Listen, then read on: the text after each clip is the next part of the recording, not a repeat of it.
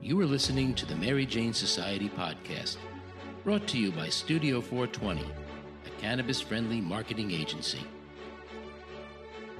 Hi, I'm your host, Pam Schmiel, and today we're going to meet Kaelan Castetter. He is the Vice President of the New York Cannabis Growers and Processors Association and founder of the Castetter Cannabis Group, a boutique firm specializing in government relations and lobbying advocacy for cannabis entrepreneurs. He helps them understand the legislation, forecast regulations, and develop a business plan around it. He's got his finger on the pulse in the New York cannabis marketplace. Let's meet Kaelan. Thank you very much for coming on the podcast. Happy to. I'm looking forward to it. And so I guess let's just start with, if you could just give us an overview of the Castetter Cannabis Group, when you started it, a little, just some background on what you guys do. Yeah. So the Castetter Cannabis Group, I've been in a lot of different operations throughout my career in the cannabis industry, including hemp-infused wine, right? Which I started in 2015. I was the first licensed hemp processor in the state. But I've always, had a passion for policy and helping entrepreneurs understand the regulatory frameworks, legislation. And so just recently, towards the end of last year, I decided to completely step away from being involved as an operator and focus on consulting practice. We're a boutique firm. We do government relations, so lobbying, advocacy, and also, we help entrepreneurs understand the legislation, forecasting regulations and how to develop a business plan around it.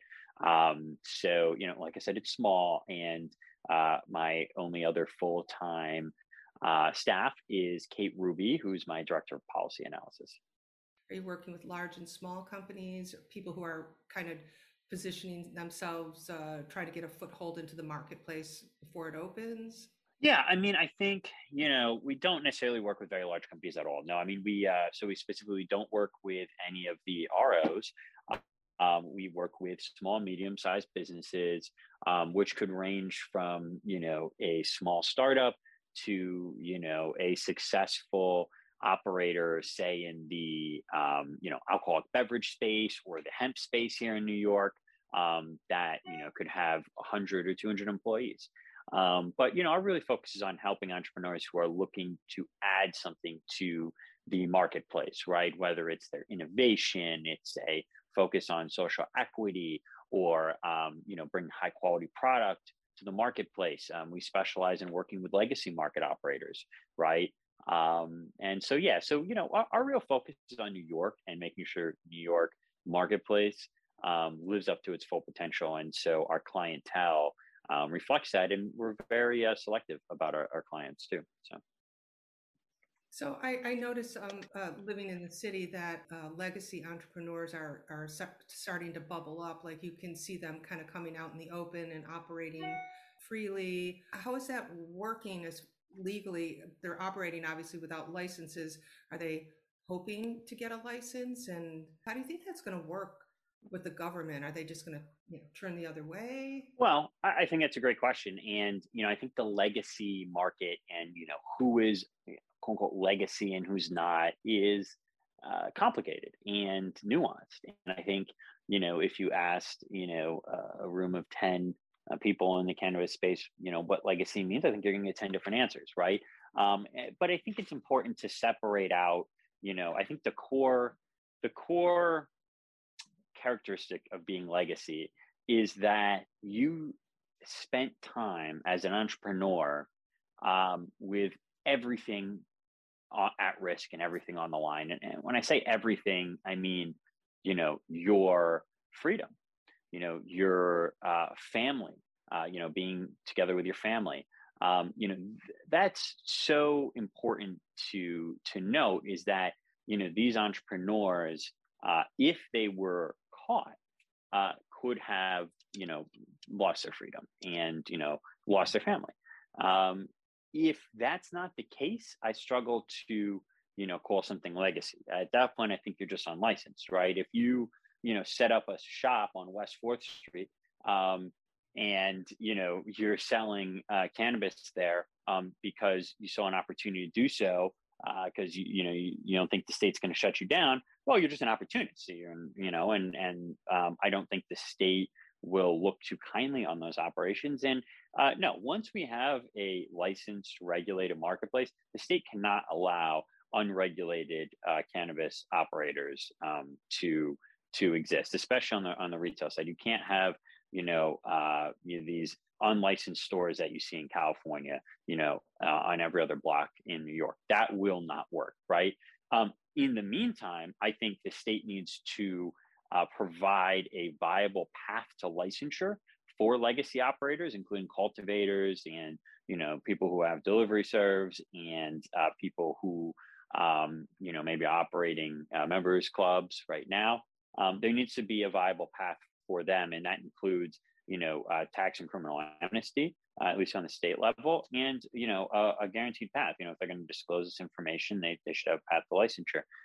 So I think it's a very complicated issue, and I think like I said, it boils down to whether someone really deserves and is able to call themselves legacy, in the sense that they did operate under a framework that was very dangerous for them, or they're just as President Biden would say, Johnny come latelys. But yeah, I agree with you. Legacy means that you're not the opportunist out there. It's the people who really were legacy entrepreneurs. But I don't know how they prove that. I never even thought about the opportunist. I guess I was just thinking legacy people are out there trying to break into the business. But I'm not. Yeah, it's a complicated path, and I also know some legacy entrepreneurs out there that are setting up those membership clubs and things like that. And I'm just wondering how that's going to work for them. Well, so if you want to operate a membership club, and this is actually a provision in MRTA that is often overlooked, you can operate a membership only club, but you have to be a nonprofit. So, there's something there. That's not what these entrepreneurs are doing. They're, basically operating a dispensary or a lounge, right? But those entrepreneurs, you're right. I mean, how are they going to prove it, et cetera? I mean, the state spent 40, 50 years being very effective at finding these operations and investigating them and, arresting and destroying families. I think they can put their heads together to investigate on the other way and give them licenses, right? And so, I think this idea of, we can't prove that someone's, legacy or not. I think that is the beginning of potentially a cop out, from a regulator perspective. No, it's their job to figure that out, and they should figure that out. They should devote as many resources as necessary to do so, because if this is really about restorative justice, and we're really talking about, establishing a serious marketplace, not a marketplace that looks like California does right now, then, New York's legacy marketplace needs to move into the regulated market. So as far as the hemp farmers, I know there's, I think, about 12 hemp farms and extractors operating currently in New York State, patiently waiting to flip over to marijuana. What do you see with the farmers, and how that's happening? Are a lot of them working with brands who are looking to come in to the New York marketplace, or what do you see about the hemp farmers merging with the legal market coming in? Because I'm sure they want to switch over. Am I right there? I guess, again, I think that's a complex and kind of nuanced question, and it really depends on who you ask, right? To start with the processors, though, there's a little over a dozen compliant and licensed cannabinoid hemp processors in the state. They have very sophisticated infrastructure, and I think it just makes sense to use that infrastructure for THC and license those operators. I think most of them will want to. But on the hemp side, there's 700 some licensed hemp farmers, right? And that, the range of who is a hemp farmer, I've worked with, dozens and dozens of hemp farmers. I work with the NYCGPA. We have, a couple hundred members. It ranges. I mean, I would say the reality is the vast majority of hemp farmers do not have the infrastructure, knowledge, or expertise to begin cultivating cannabis, adult use cannabis, and be successful off the bat, right? That doesn't mean that, they shouldn't have an opportunity to learn and to develop and, invest. But, I do think that you're looking at a small subsection of the total licensed hemp growers who are, ready, willing, and able, in the sense that they have infrastructure, because you can grow outside, you still need to be able to dry and cure in a controlled environment. You need to be able to hold genetics. You need to, and the reality is that most of cannabis being sold in New York right now is grown either indoor or in light deprivation greenhouses. And so a controlled environment cultivation is probably going to be the norm. That requires a tremendous amount of investment and expertise. And it will require a certain amount of failure in order for people to get their systems correct and honed in. So yes, I do believe that there's a place for hemp farmers. Now, should all the hemp farmers just, get a license and the state should just tell them to go at it? No, I think we're going to have a similar situation that we had with cannabinoid hemp, where highly commoditized marketplace and people spending a lot of money that they don't necessarily have. So that's, like I said, another complicated issue. But yeah, those that are ready, willing, and able, I do think should be afforded the opportunity to get into this marketplace. A lot of these CB processors have developed really nice artisan, craft focused brands with loyal followings. And I think that consumer base transfers over well in a lot of cases. So, because you are a consulting firm and I'm sure a lot of entrepreneurs are coming to you, what kind of entrepreneurs or people are you seeing looking to come into the New York marketplace from the outside and the inside? Just like who's out there, who's what kind? And well, I think fortunately, I've been able to develop a reputation of being for the small player and the small business, and helping like I said, social equity applicants, people of color, legacy operators. So those are the type of entrepreneurs that come to me, and these entrepreneurs have existing businesses. They could have an existing bar, restaurant, or they're a legacy operator, or they're in alcohol, or they've been successful in a different retail setting, right? And these are New Yorkers. They are hungry for an opportunity. They have amazing and innovative ideas, and I think that and it runs the gamut from I have clients in Niagara Falls and I have clients in Harlem.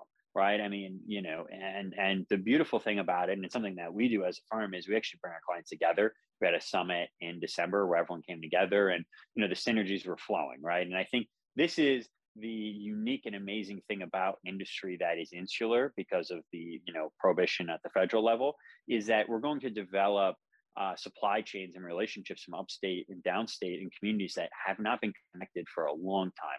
And I think that's going to be huge culturally and everything. Now this is not to speak for myself and the people that come to me, but the other side of that coin is there is a lot of private equity backed entrepreneurs, people with VC backing, MSOs, the 10 ROs, they are all looking at this opportunity purely from a dollars and cents perspective, right? My clients, when they come to me and I talk to them, money is important, profitability is important, but it's never the number one thing.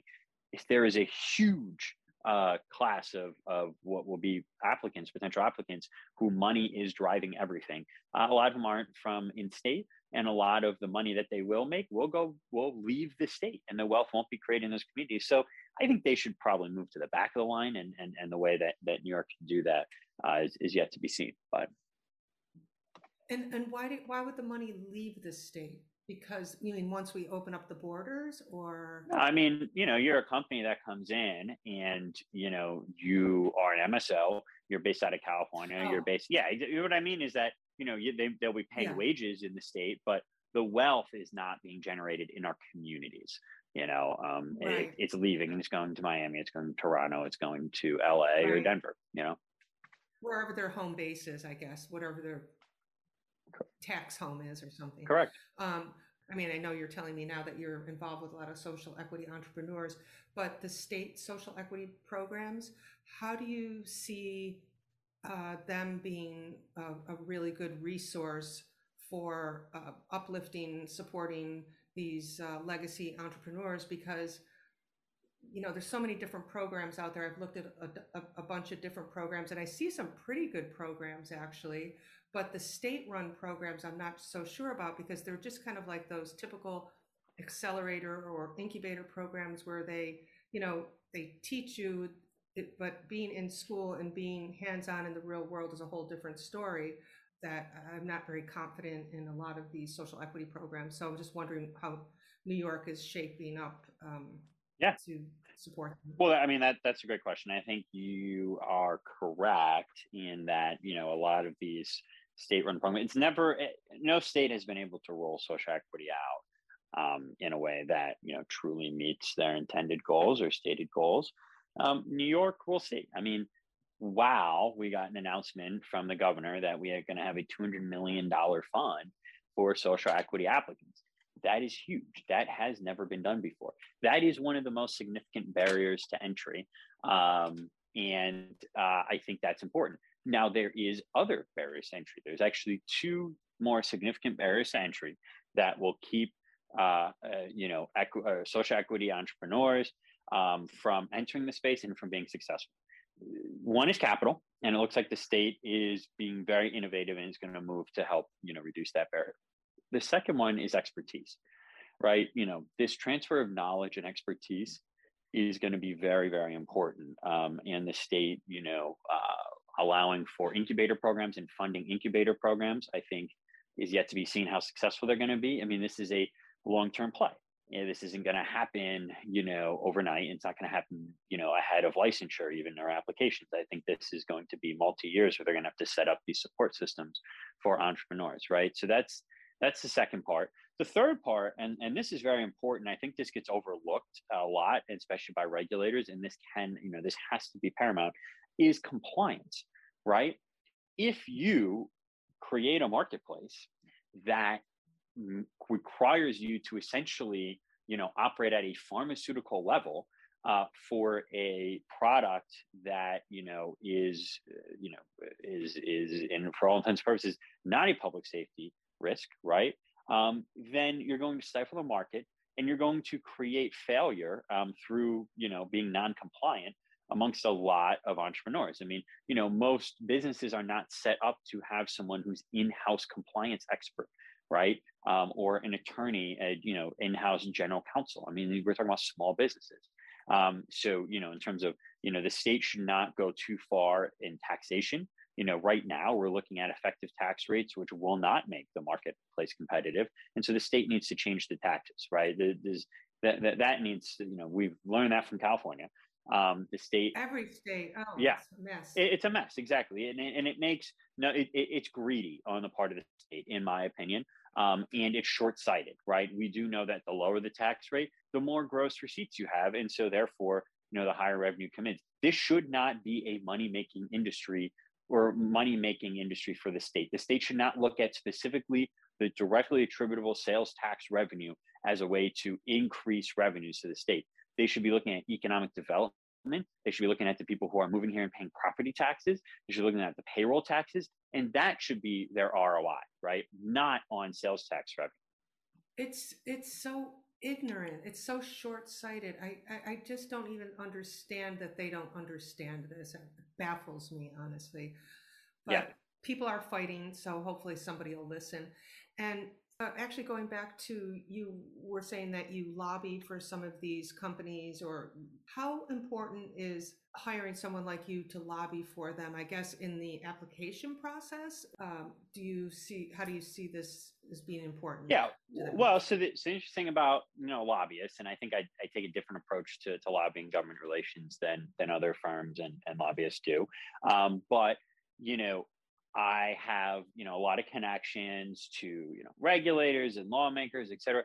None of that is going to help during an application process, right? No matter what a lobbyist says, I truly do not believe that the regulators will be influenced during an application process based on who a company pays as a lobbyist.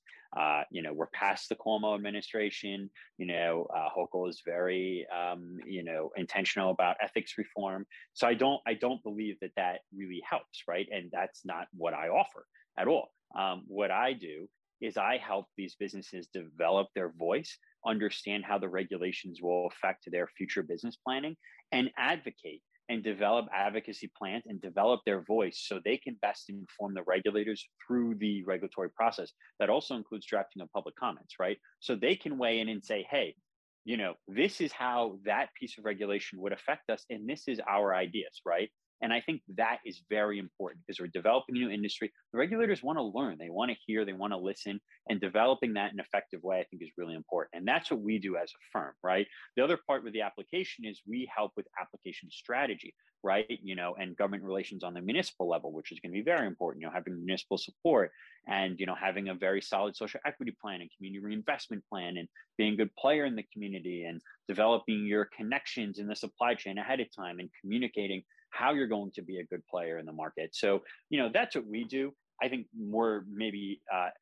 that's not typical of a traditional, lobby firm, but, that's not what I've ever done is be typical. And, I try to, find out of the box ways of thinking.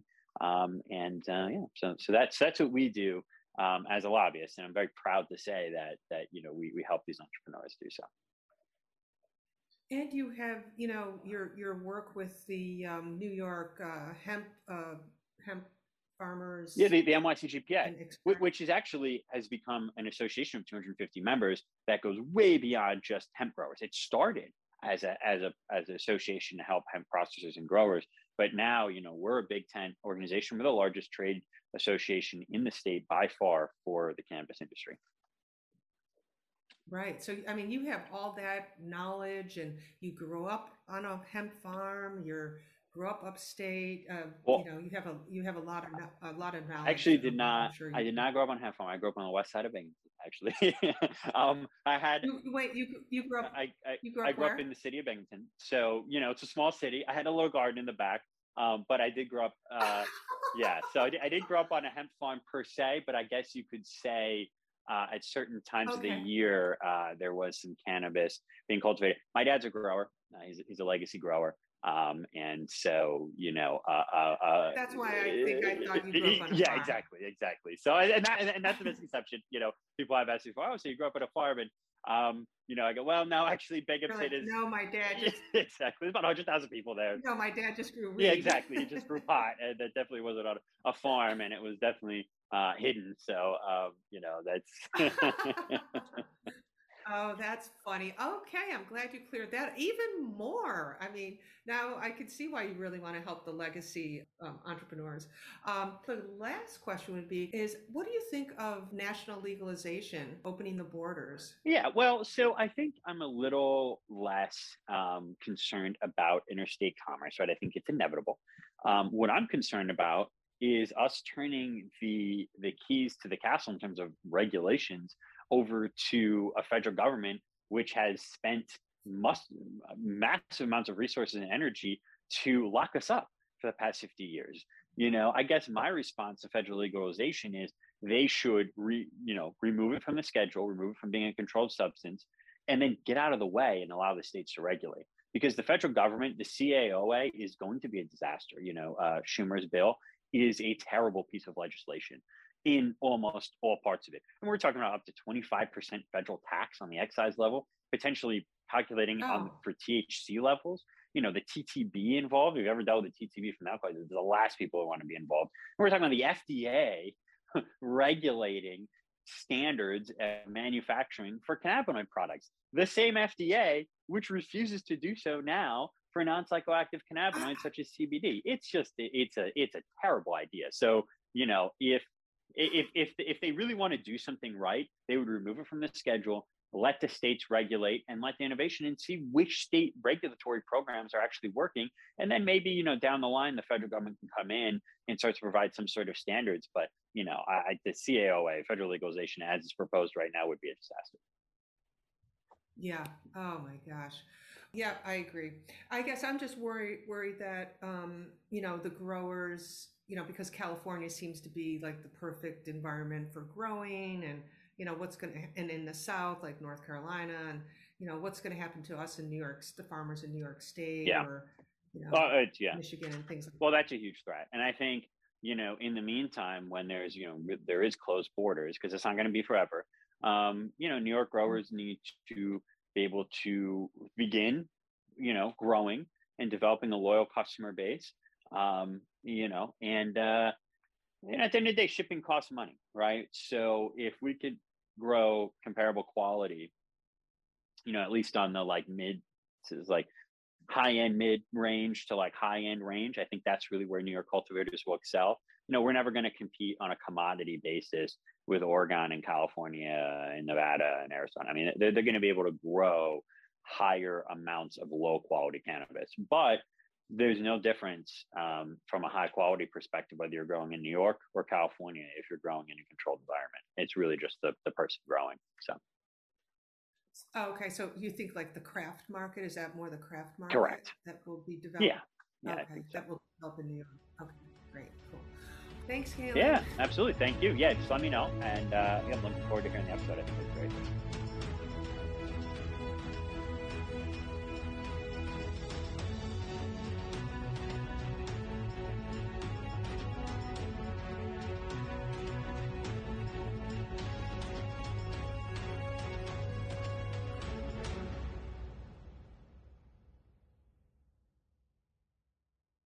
Thanks for listening to today's show.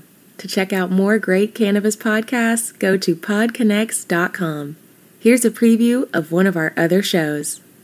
Season 1 of Dope History is now available at dopehistory.com. Dope History weaves you through the lives of those who have been touched by cannabis or have had an influence on the events that shaped our laws or relationships with this plant. You'll hear tales from Frenchie Cannoli, Keith Strop, Eddie Lepp, Tom Alexander, Ed Rosenthal, Wolf Seagal, Jorge Cervantes, and Tommy Chong. Available now at dopehistory.com.